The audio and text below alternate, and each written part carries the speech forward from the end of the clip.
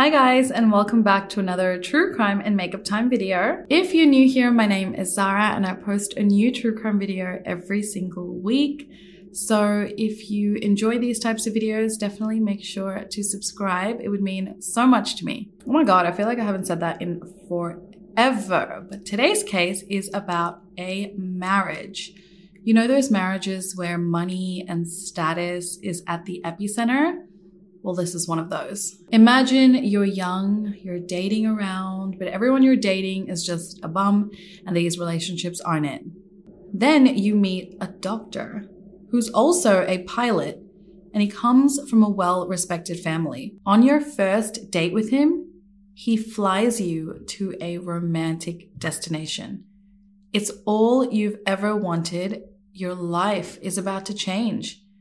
Literally. Today's case had me hooked, so let's just jump in. We are talking about the marriage of Robert and Gail Bierenbaum. Gail Beth Katz was born on 8th March 1956 in Brooklyn, New York. Her parents were Sylvia and Manny Katz, and she had a sister, Elaine, who she was very close with. She also had a brother named Stephen Katz, and I do believe she had some other siblings, but their names are just not public. Gail and her family moved to Long Island, New York when Gail was 9, and she was a straight A student. Her father was the type who kept his emotions pretty close to himself, but when he let them loose. He really let them loose. He would yell and scream at his family. Her mother believes that this behavior of her father caused Gail to be quite soft-spoken and quiet and develop low self-esteem. Gail loved Broadway shows. She was on the honor roll at school, and this caused her to graduate 1 year before her peers. Gail loved Broadway shows. She was on the honor roll at school, and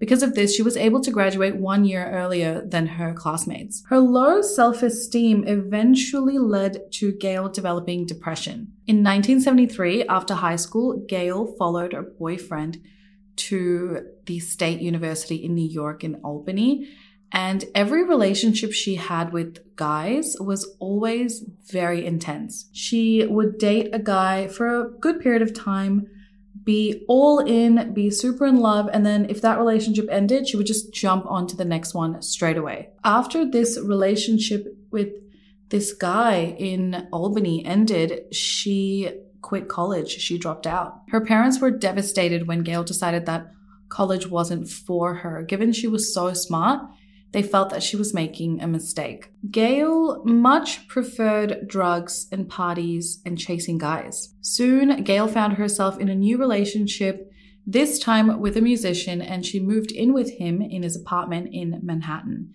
She ended up becoming a bartender at a club. Then soon, that relationship also ended. By 1979, when Gail was 23, her parents just felt that she was in a downward spiral. She had no career, no man, no future, according to them. During this time, she attempted suicide multiple times because of her depression. For the next year, she was in and out of psychiatric hospitals.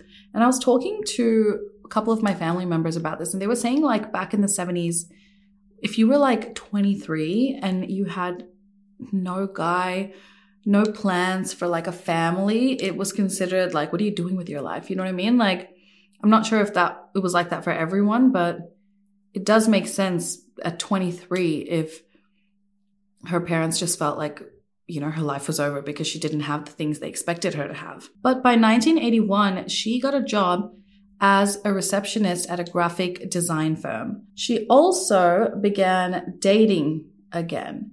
And this time, her friends introduced her to a man named Robert Bierenbaum. On their first date, Robert rented a plane and took them flying over the Manhattan skyline. I mean, what beats that, guys, on a first date? You know, back then, I'm sure not many guys did things like that. And Gail was smitten. Even her family was smitten. Robert was a doctor. He was Jewish. He was wealthy. He came from a wealthy family, a good family. He was extremely intelligent. Apparently in high school, he wound up teaching the math teacher calculus. Robert, known as Bob, was born on 22nd July 1955, and he loved planes, aeronautics, aviation his entire life. And although he followed in his father's footsteps of becoming a surgeon, His father was Dr. Martin Bierenbaum, who was a cardiologist. He never gave up on his dream of becoming the first Jewish astronaut. Bob was short-tempered and often awkward around large groups of people, and his dating life was essentially non-existent.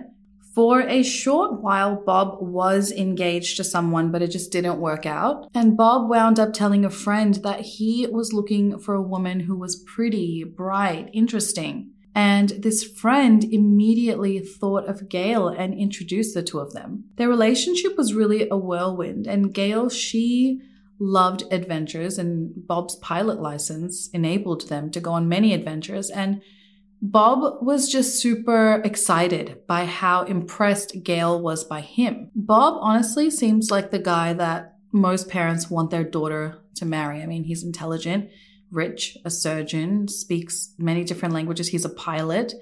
And he actually got his pilot's license while he was still in high school. And even though it seemed like the perfect fit, it really wasn't. Gail was super high maintenance and needed a lot of attention, and Bob was super chill. Like, after he went to work, he just wanted to relax. And he was the type of person who wanted to relax by himself, didn't want to be bothered by anyone, which I kind of get if his job was so high stress. They were actually very different people, but the initial excitement and attraction is what brought them together. Gail was a little bit more free in her life, but Bob, he wanted to control, what she wore, how she spoke, where she went, and he also didn't want her to smoke anymore. The fact that she smoked infuriated him, and she would sneak cigarettes behind his back. But strangely, even though these cracks began to show early in their relationship, Bob still proposed to Gail, and she accepted. It's believed that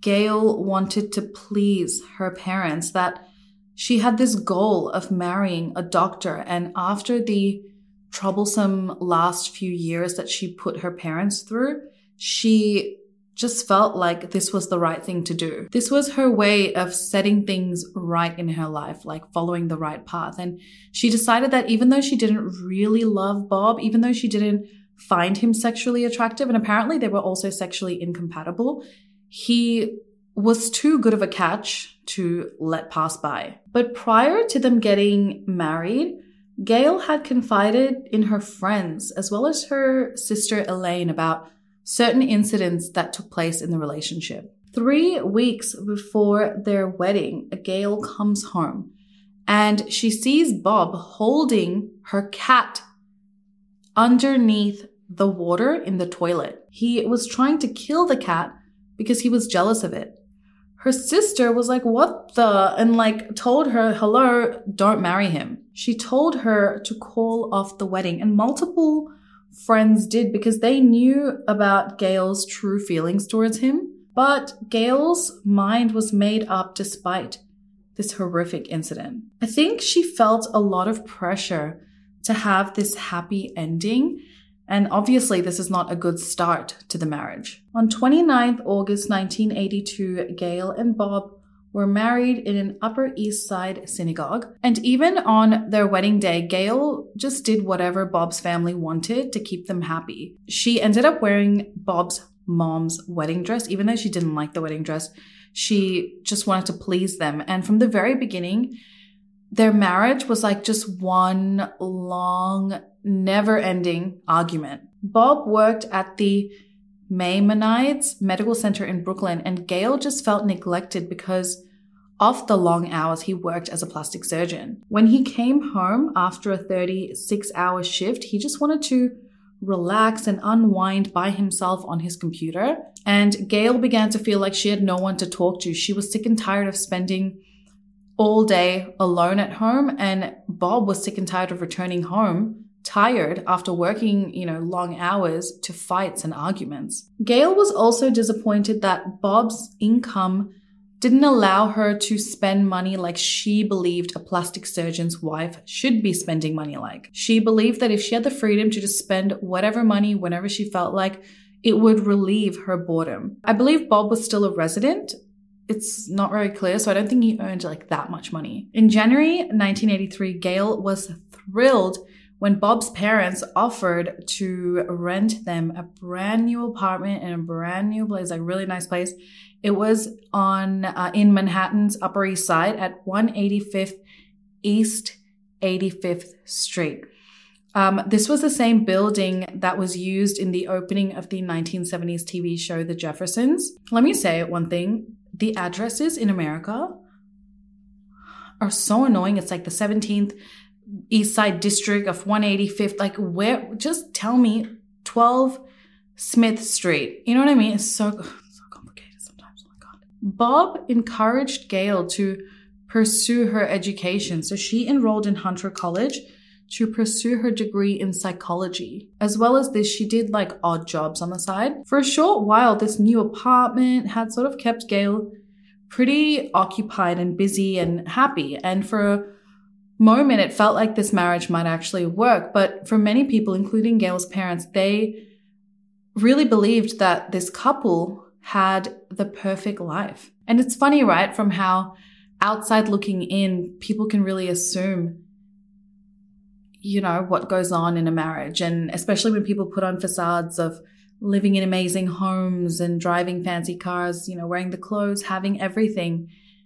People believe that that's what makes you happy. And, you know, if you're in a marriage, if you're in a relationship, you would know that truly that's never going to keep you happy for long. Inside, though, their relationship, their marriage was filled with constant fights. Co-workers would hear them arguing on the phone if they were at work, and even Gail's parents knew about how constant their fights were. Each Sunday, their neighbors knew to expect a fight because that was the only time they were both home at the same time together. Their fights would also turn physical, and this happened early on in their relationship. If he caught Gail smoking, he would strangle her. If they had an argument and he didn't like the way it was going, he would grab a kitchen knife and threaten to hurt himself. Gail knew how much Bob hated smoking, how much he hated cigarettes. So she would light up cigarettes in the apartment, fill it with smoke, and then sit back and laugh at how angry he was going to get. But Gail was terrified of not being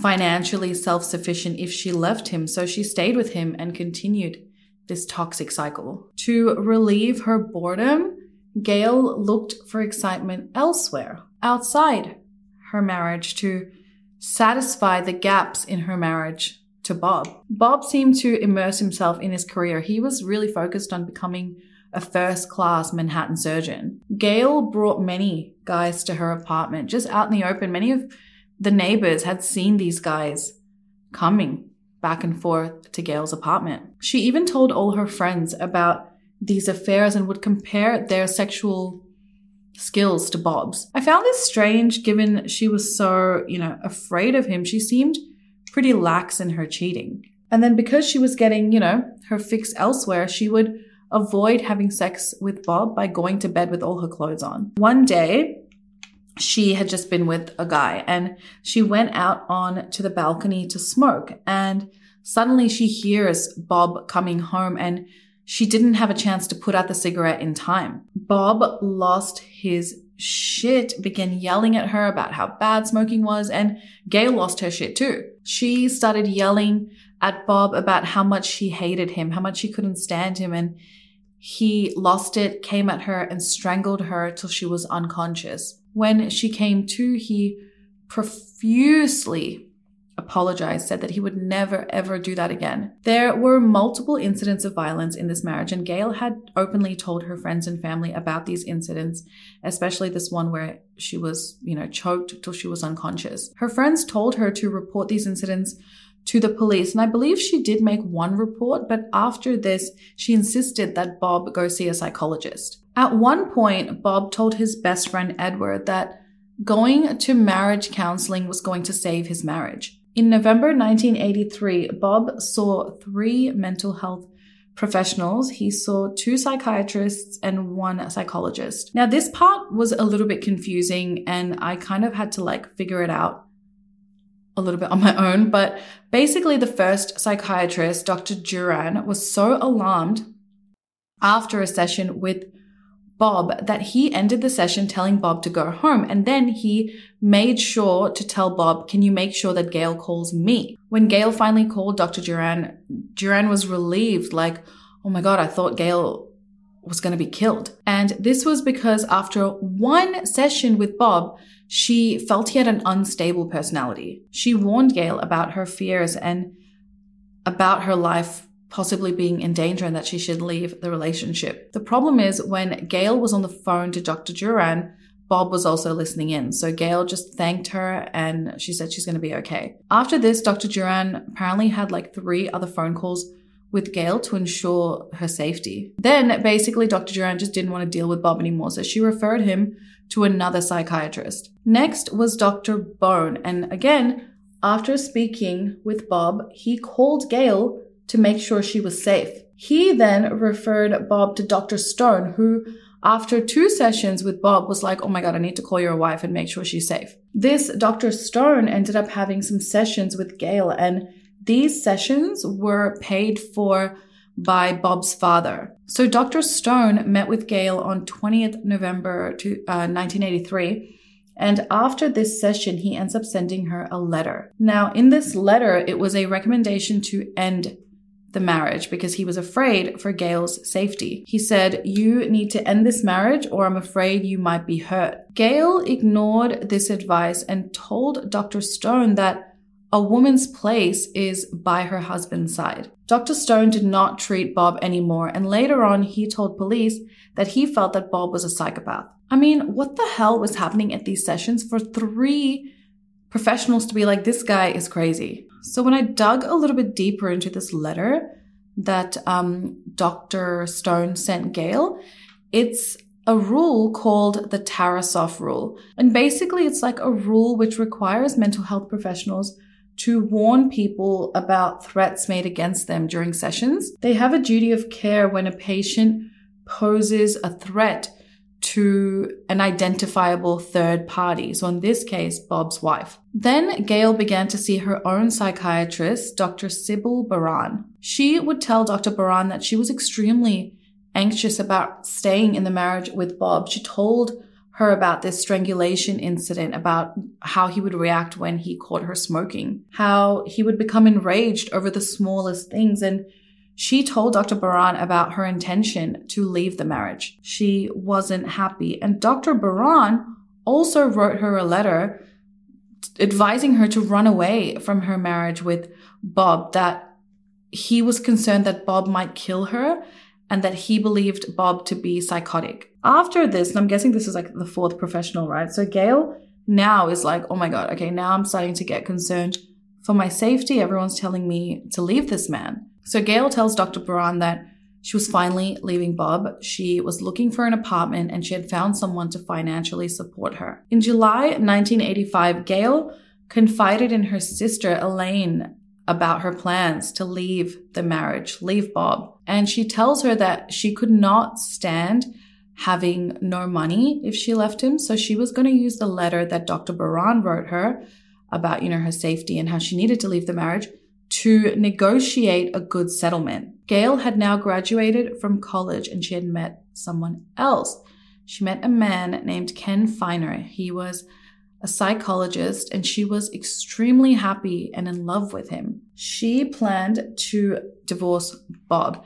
And in the meanwhile, she was able to get a loan from the bank. And this allowed her to financially sustain herself for the period when she was leaving Bob, because she knew that he was going to cut off the finances. By 4th of July 1985, Gail was done and she was ready to tell Bob that she wanted a divorce. On 6th July 1985, Ken, the guy she's in love with, gets a prank call and he tells Gail, hey, maybe this was Bob. Maybe he's figured out that we're in a relationship. So she decided that, okay, I need to immediately tell Bob before it kind of gets any worse.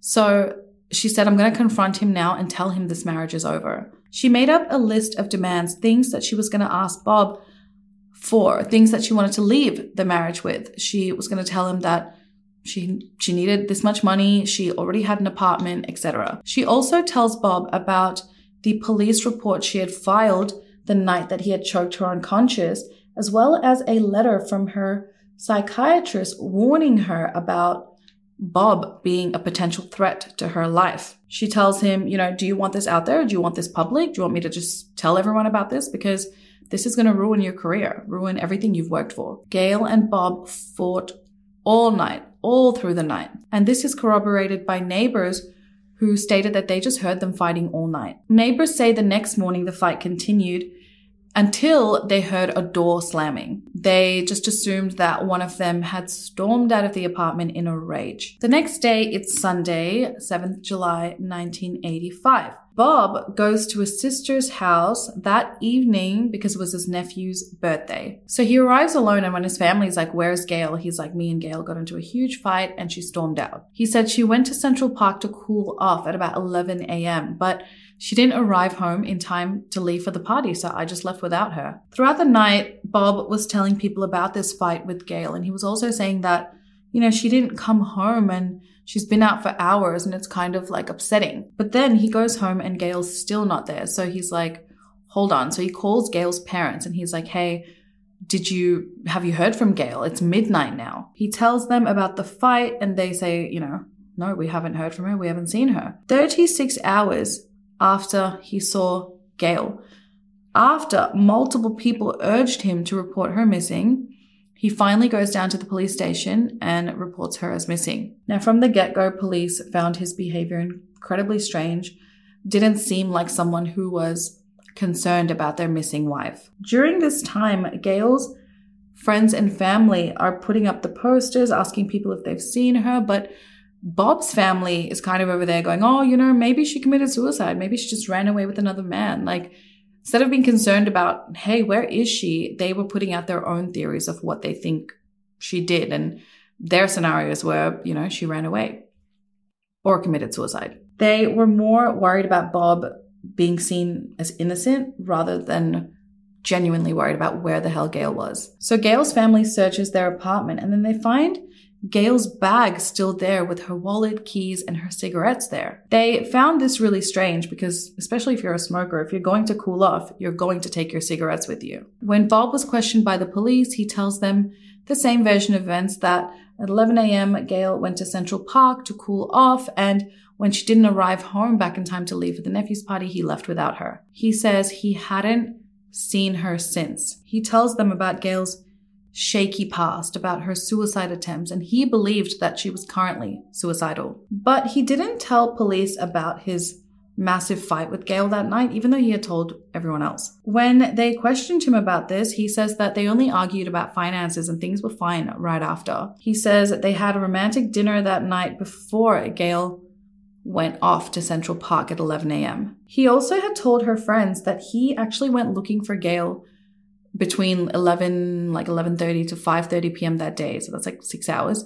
And he found her towel and her tanning oil, right? But he didn't tell police about this. And honestly, his story was just kind of all over the place. Also, when police wanted to search his apartment, he was super delayed in responding to them. So it took them 2 months to finally get inside the apartment and search it. And it also ended up being a very limited search because he lawyered up when he felt that he was being looked at as a suspect, and Gail's family knew that Bob knew more than he was sharing. Police were informed of their volatile marriage and Gail's plans to leave Bob. Her friends and family kept looking for Gail. They knew Bob was involved in her disappearance, but no one could find Gail, and that made it really difficult to pursue Bob. Bob then cut off all contact with Gail's family, and he cut off his involvement in the search for Gail. Given, his wife was missing, you would think he would keep a low profile, but no, he went partying in the Hamptons like he was just newly single. He fooled around with a bunch of women playing the sympathy angle. He meets a woman named Roberta, and 2 months after Gail's disappearance, Roberta moves in with Bob. She was an anesthesiologist, and she asks Bob, "What happened to your wife?" Bob tells her that he doesn't know what happened to her, but he believes that she's still out there. Soon after this, police find this disoriented woman. And they believed that it was Gail. So they call Bob like in the night and they go, hey, there's this woman. We believe this to be Gail. Can you come down to the station to identify her? Bob's response was, now? Right now? You want me to come down right now? Can't we just do it later? Can we do it in the morning? And police were like, if this is your missing wife, don't you want to kind of come right now and see who this is? Like, what's wrong with you? And then he's like, oh, fine. So he goes. But before he leaves, Roberta's there, right? So he tells Roberta, I'm going to go down to the police station. They want me to identify this chick, but don't worry, it's not Gail. Now hold up. How does he know that? He hadn't even seen the woman yet. Once he left, Roberta was like, he knows she's dead. He knows Gail is dead. For him to say that, he knows. So she digs around the house, just trying to find some information. She finds Bob's flight logs. She finds that the day that Gail went missing, he had taken a plane out. But when she's looking at the flight logs, she realizes that the date was amended. Initially, it was written as 7th July, so the day that Gail was last seen, and it was amended to read 8th July. A couple days later, Roberta begins talking to Bob once again, and she says, so you chopped your wife up, you took her on a plane, and you threw her body parts out of the plane. Now, how would most people react? But Bob, he doesn't say anything. And Roberta doesn't say anything. She just doesn't say anything. She freaks out and she leaves the relationship, but she doesn't go to the police. She doesn't say anything. She doesn't do anything about this. Years passed and there was no sign of Gail. And then one day in 1989, a torso washes up in Staten Island. The body had been surgically dismembered. They believed this body to be Gail's because one of the bones on the hip had matched an injury that Gail had had. And this was done through X-ray as there was no DNA testing available at that time. Gail's family was finally able to put her to rest. Even though Gail's death was classified as a homicide, nothing linked it to Bob. Bob was a free man, so he escaped to Vegas to just live his life. He played the field, dated tons of women. He met Jane Chollet in 1985, and they hit it off so quickly, and soon they were engaged. She was an OBGYN, and to be able to get married again, he needed to obtain a death certificate for his ex-wife, Gail. This was the first time that Jane had learned about Bob's ex dying of homicide. She freaked out, but Bob, was able to persuade her that he had nothing to do with it and he was just a grieving widow. So they continued on and got married. Soon, Bob got a job in Minot in North Dakota and he moved there with Janet to start a new life. He got involved with the Flying Doctors of Mercy, where he traveled to Mexico and performed free surgeries on children in need. In 1998, he had a daughter.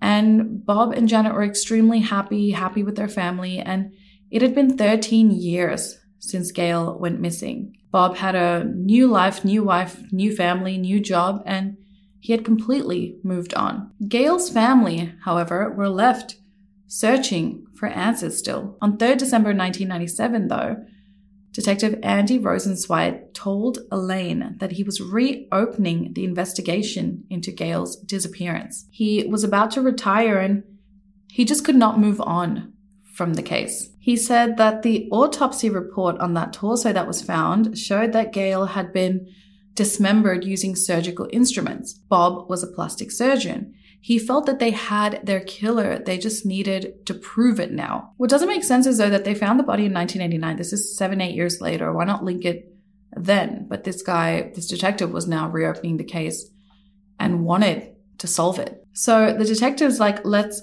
pursue this, right? But first, they need to make sure that it is Gail. And this is because forensics had now evolved. DNA testing was now available. Back then it was just the X-ray, right? So they were like, let's prove that it's Gail. Let's prove that, this Gail was dismembered using surgical instruments. Who would have access to surgical instruments around her?